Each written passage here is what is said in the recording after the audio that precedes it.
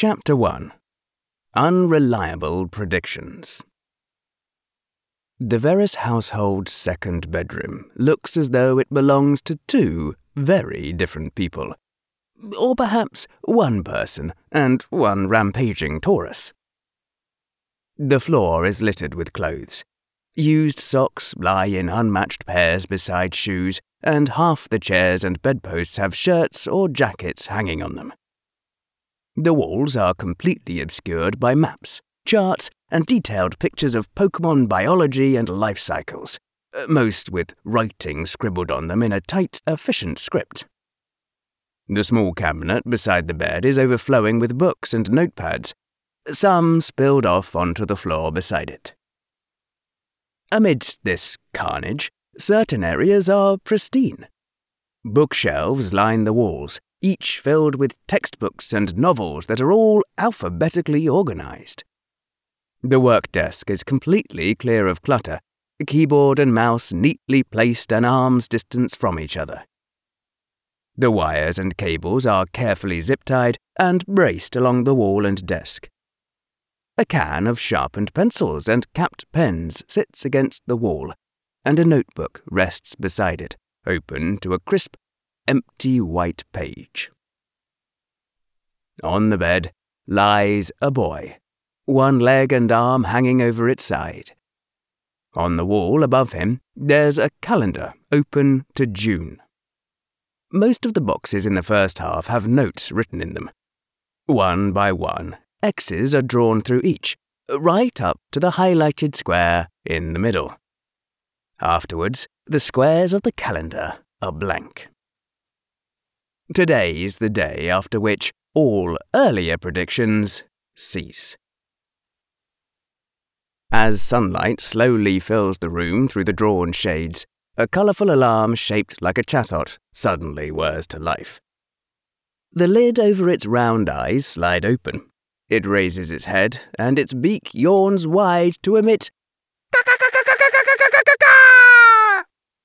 The boy flails against the covers, sitting up and blinking through gummy eyes. He looks at the time and groans. It's only 7. He buries his face in his pillow, right hand taking a second one to cover his head. His left swipes in the direction of the sound, seeking the snooze button but finding only air. The boy takes the pillow off his head and swings it down at the alarm. The tip of the pillow brushes the chatot's beak, but the alarm is perched precariously on the end of the nightstand just out of reach. As if whoever decided where to place it had done so after measuring the length of the boy's arm and pillow. He bolts back up with a scowl and staggers out of bed just long enough to hit the button and slump back onto the mattress. He sighs as his eyes slip closed. Hey, Future Red, you awake? And then snap open. Remember yet?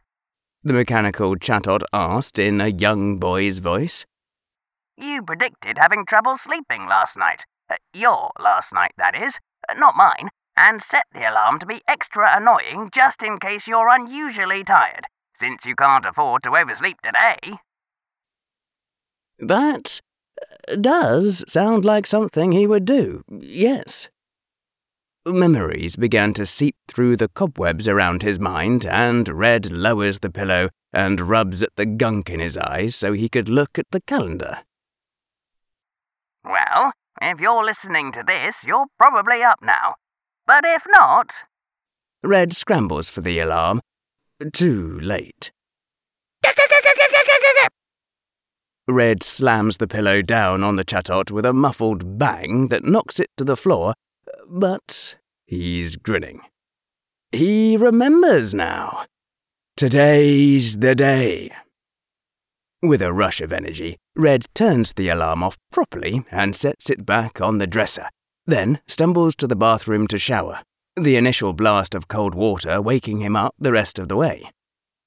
He brushes his teeth with one hand while washing his hair with the other then dries up and opens his closet, where his travelling clothes are laid out carefully separate from the rest.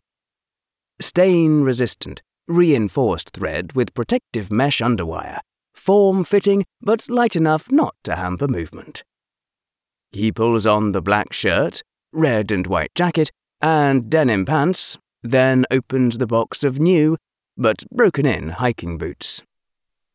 Only after he's fully clothed does he permit himself to look at the clock, which reads 7:32 a.m. Red slumps. The lab doesn't open until 8. He checks his phone and sees no messages or missed calls. Foot tapping with impatient energy, he decides to make breakfast to burn half an hour. He goes downstairs to the kitchen and begins preparing food. When the eggs start sizzling, he hears his mum's door open upstairs and then feet treading down to join him. "Morning, Red." Morning, Mum. She kisses his head and goes to the fridge. "Your alarm was unusually insistent today."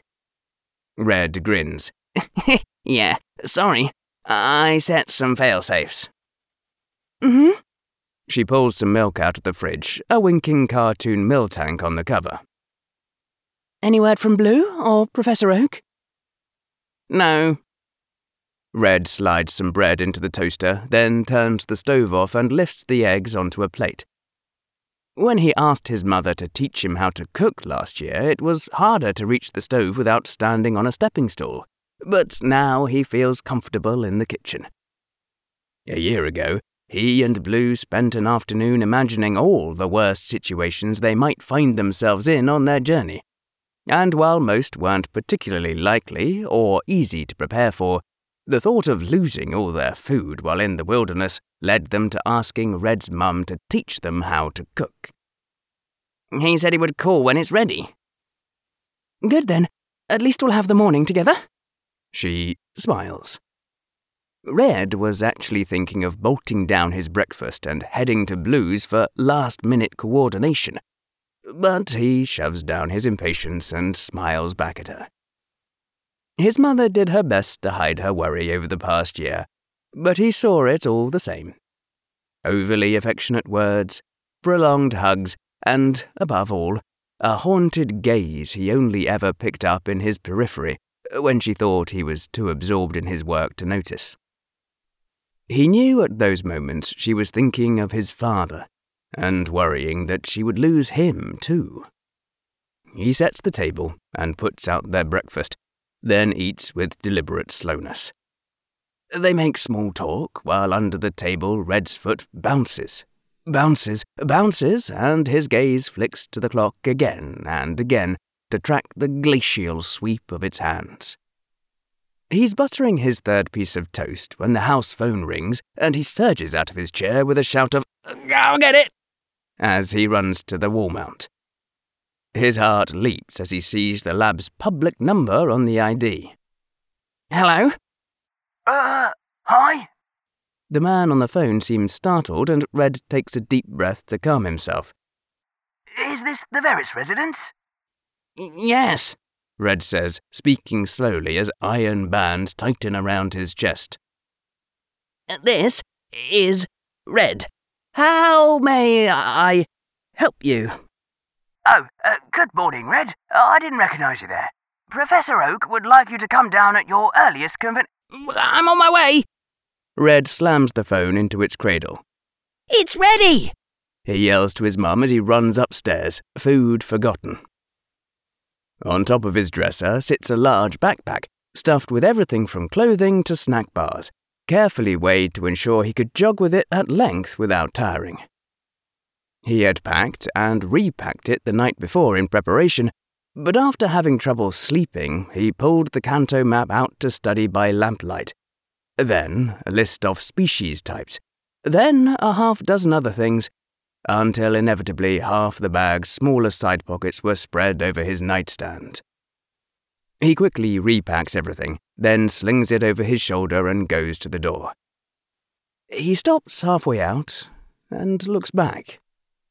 Red examines his books, his video games, his old toys, knowing it might be months at least before he sees any of it again.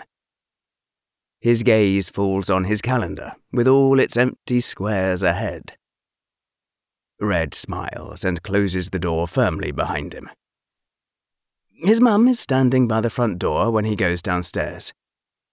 He slows and stands before her, only having to lift his chin a little to meet her gaze. Got everything? There's a slight hitch to her throat, there, then gone, and suddenly Red's throat feels cloggy. Don't cry. I think so. You'll call when you get to Viridian. Of course. And every night after? Red shifts his weight. Yeah. And if you need any more underwear, Mum! He puts his hand on the doorknob and she covers it with hers. Forgetting something? She pulls his hat off the wall hook behind her and fits it snug over his dark hair. There. Now you look ready for anything. Red tugs the cap's crimson bill a bit lower. Thanks. I thought that was in my bag. He reaches for the door again, pauses, and then he hugs her nearly as tight as she hugs him. Be careful, Red, she whispers. I will, Mum. By the time he reaches Pallet Town's main street, Red's eyes are mostly dry, and he's walking with eager anticipation.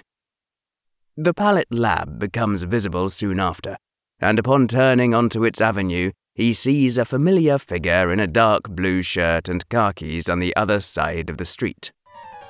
Blue! He waits for a car to pass and jogs across to join his childhood friend, whose own backpack bulges with its contents. What are you doing here? I thought you'd already be at the lab with your grandpa. Nah, just woke up when they called. Blue Oak yawns, rubbing one eye. Couldn't sleep last night. Ended up watching league matches and working on my type chart till after midnight. Red suppresses a sigh, knowing he's not in a position to throw stones and accustomed by now to his friend's obsession with Pokemon battles. An obsession that's divided them more and more in the 2 years since Professor Oak noticed Red reading books far beyond his grade level, and talked his mother into pulling him from school to apprentice at Pallet Labs. At first, Red thought the growing distance between them was from jealousy on Blue's part, but his friend showed little interest in the scientific pursuits his grandfather and Red shared. It blew Red's mind when a researcher in Johto discovered that, despite Pokemon mothers only ever giving birth to their own species, even when mating with a different one, their children sometimes demonstrated powers unique to their fathers, proving that some genetic transfer does occur despite no other signs of hybridization.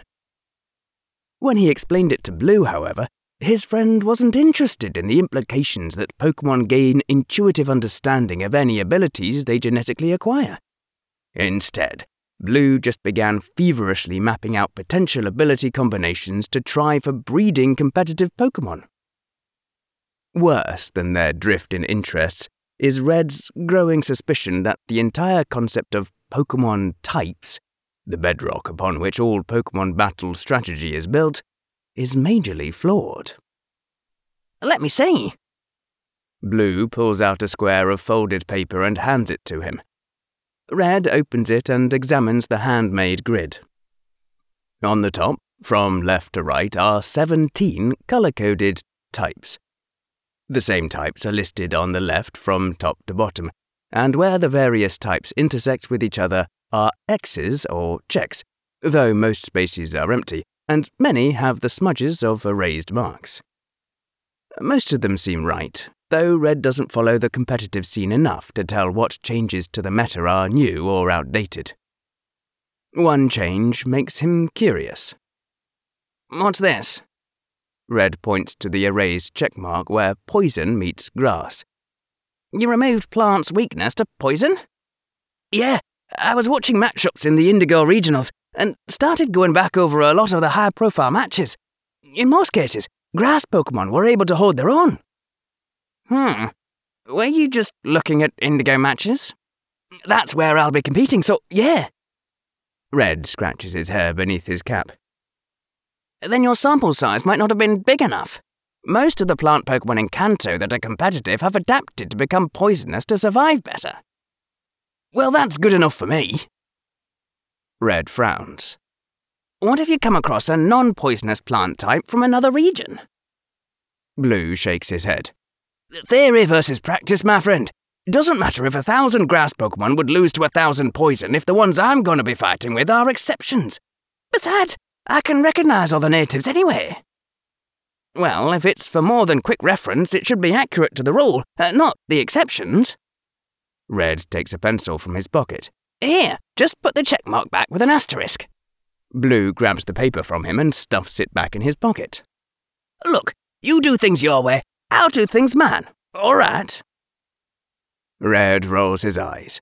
Thankfully, Blue is smart enough to know the difference between anecdotal evidence and evidence from rigorous experimentation, but he still puts too much stock in observation versus theory. Sometimes, all it takes is one carefully constructed and repeatable experiment to understand the truth behind 1,000 different disputing observations. They've argued about it often, but last month things came to a head when Blue declared that he'd rather learn from experience than trust what's in books, and that Red would waste his life reading rather than doing anything worth writing about. Red responded that maybe Blue was just too stupid to learn something until he had beaten it into him, and shortly after that, one of them had thrown the first punch. They didn't speak to each other for 2 weeks after Red's mum pulled them apart, which was about how long it took for his black eye, left to heal without medicine as punishment, to fade. It was only their coming adventure that put their fight behind them by unspoken consent, and Red doesn't want to risk ruining this special day by rehashing it. Instead, they cross a few more streets in silence until the lab is just a block away, and Red's excitement returns. Still no clue what we'll get? No, he's really sticking to it being a surprise, which has not been helpful for my planning. You weren't able to find any hints? Red shakes his head. I really only deal with papers and reports. Once in a while I see some Pokemon we're experimenting with, but no records of all the ones there, and I rarely go to the ranch. They reach the plaza in front of the multi-story lab. The building's white and silver and glass, easily the biggest in Pallet Town, and it never fails to impress upon Red how lucky he is to be working at the hub of Pokemon research in Kanto. When Professor Oak moved to Pallet Town to set the lab up, it almost literally put the place on the map. Red's mother told him that by the time he and Blue were born, the town had grown twice as large as it was originally, and in the 11 years since then, Red had seen it grow twice as large again. They entered the air-conditioned lab and walked together through the entrance hall, where sketches and diagrams of Pokemon physiology are displayed along the walls. Red spots his favourite, a drawing of a dissected Bulbasaur that's hundreds of years old. The frail, carefully sealed parchment details how the plant material is rooted and merged with the reptilian body. It's the first historical evidence of someone attempting a naturalistic study of Pokemon, rather than ubiquitous regard of them as supernatural and mythic creatures. It took 100 generations for the rest of civilization to catch up with the unknown researcher's perspective, to treat Pokemon as creatures that could be studied and understood, rather than just tamed by warriors and warlords seeking to keep their villages safe and expand their territory. A new perspective, most honoured by those like Samuel Oak, among the first generation of trainers dubbed Pokemon Professor. Red and Blue enter the office space and begin to pass a number of scientists that they wave to. Most of them are in their 20s or 30s and smile at the sight of the youngsters, knowing what they're in for. Good luck, Blue. Have fun, you two. Red, come and see me after. I've got something for you. The two adolescents grin and wave as they walk through the labs, mutually picking up the pace as each other's excitement reignites their own. They're practically jogging by the time they reach the main lab, An open, round room filled with desks and computers, with various scientists scattered around it in groups, and many doors leading off to the smaller areas. "Good morning," booms a voice at the centre of the room. Professor Oak stands beside a table, Pokédex in one hand and a Pokeball in the other. While he spends most of his days indoors now, the old man's skin still holds a hint of the tan he carried most of his life, and though his hair is more silver than grey, his eyes sparkle with undiminished vitality and curiosity. His open white lab coat is heavy with various tools and electronic devices sticking out of its pockets.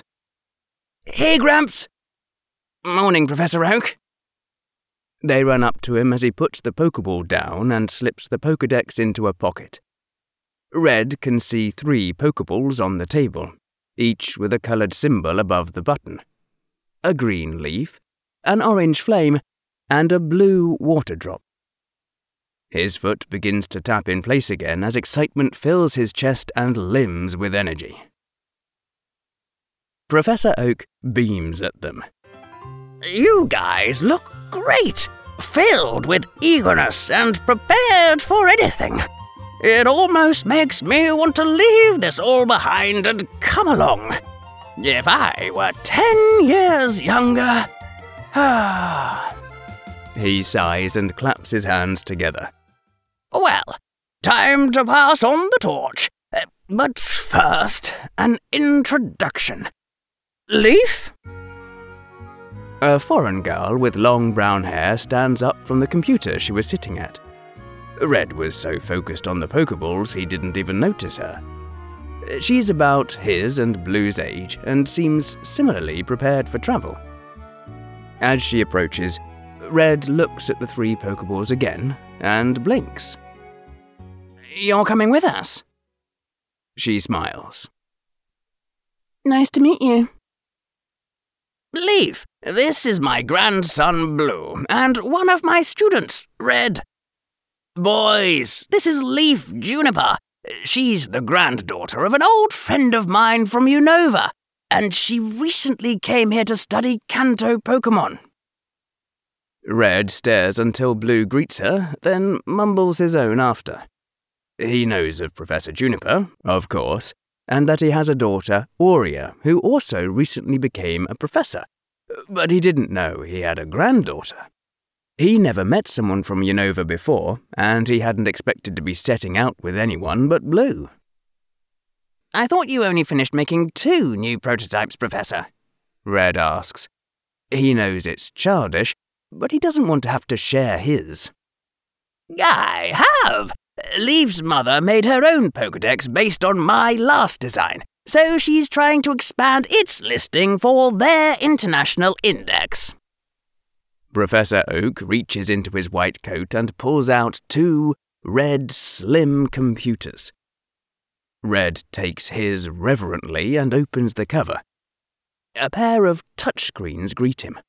One, a home screen with a bunch of apps, the other, a greyed-out index of all known Pokemon. The list calls to him, just begging to be filled with information. My latest design prototype, almost ready for mass production. I want you two to give it a field test by catching as many Pokemon as you can to add to our database. And here are the Pokemon you'll be using to start. Oak gestures to the 3 red and white spheres. It took me a while, but I got hold of a Bulbasaur, Squirtle, and Charmander from the breeders. Yes! Red barely stops himself from pumping a fist into the air, and Blue cracks his knuckles in anticipation. Such rare and strong starting Pokemon had been almost beyond his hopes. They've been bred and raised to be among the most intelligent and obedient of their species, which will make training them easier than most wild Pokemon you catch.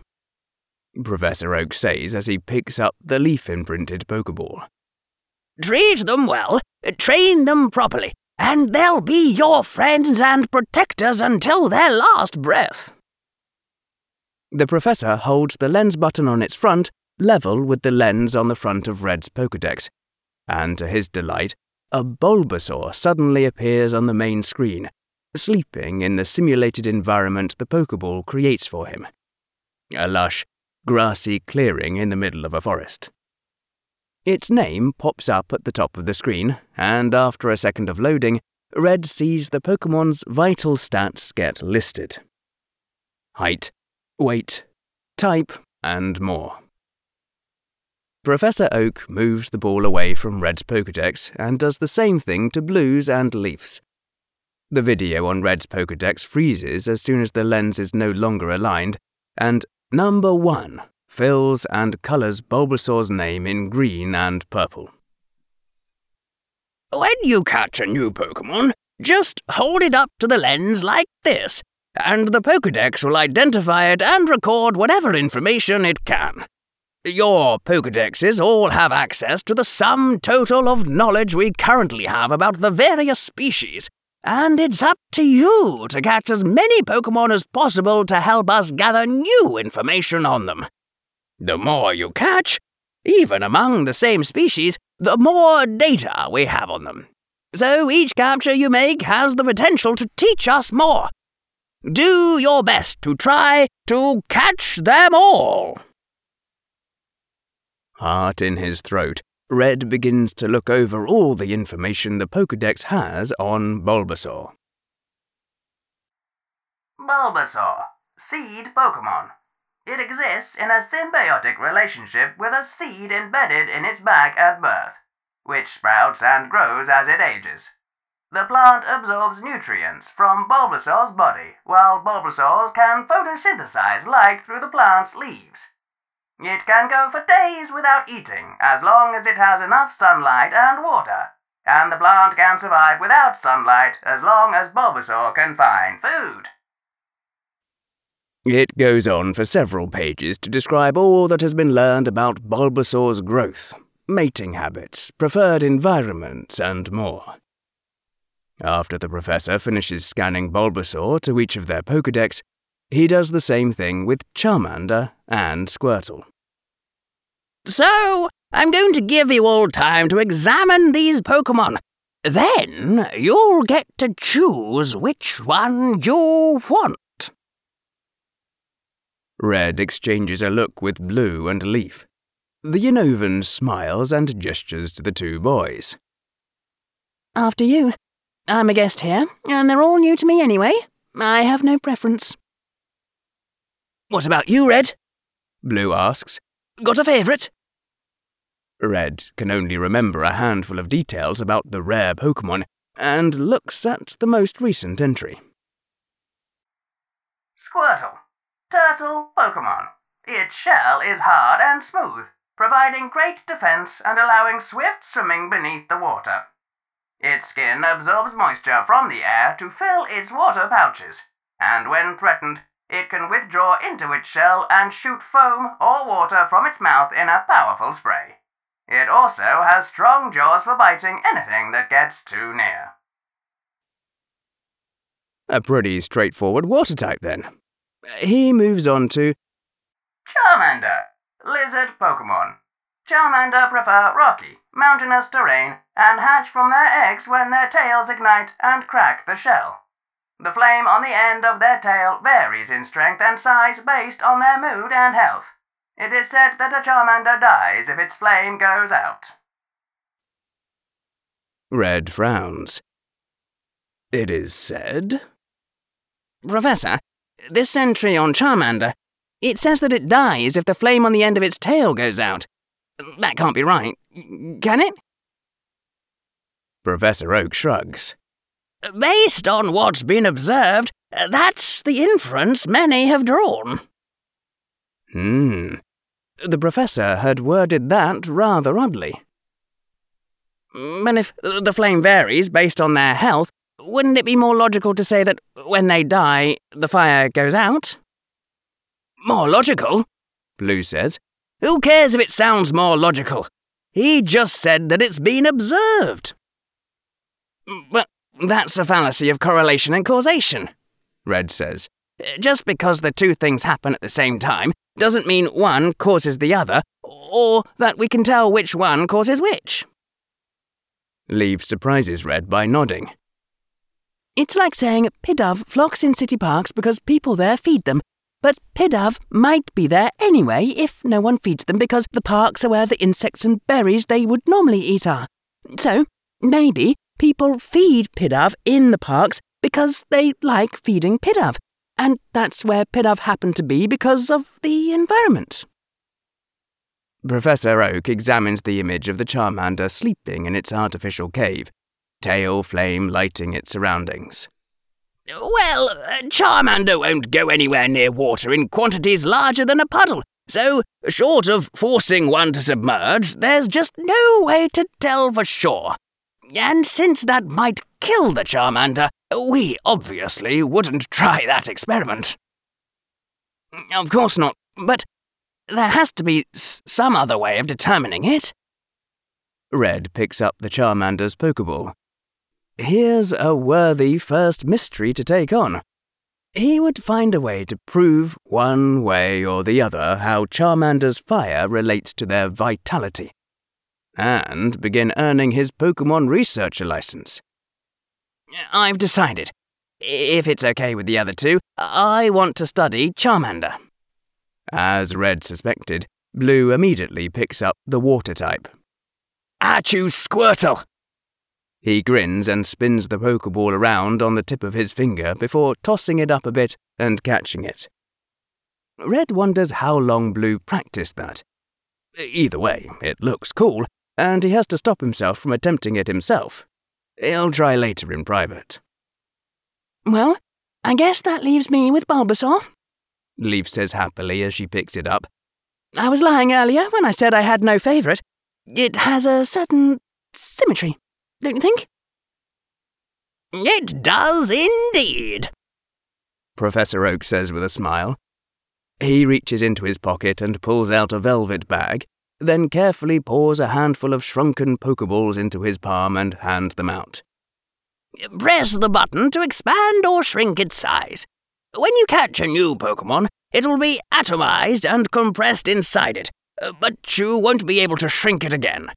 If you have too many to carry around comfortably, you can store your Pokemon at any computer connected to the network and withdraw them from a different one later.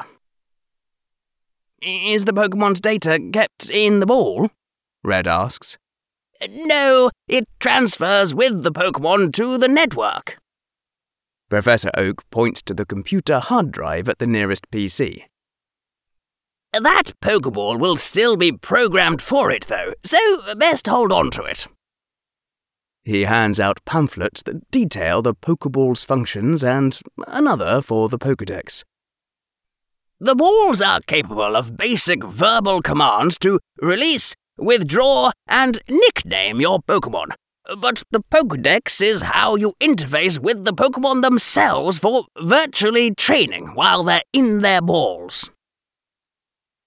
So, if we lose these balls or something happens to them, our Pokemon are safe? Leaf says. For the ones you have stored, yes, though it's a hassle to get it rekeyed to another Pokeball. You essentially have to release it and catch it again.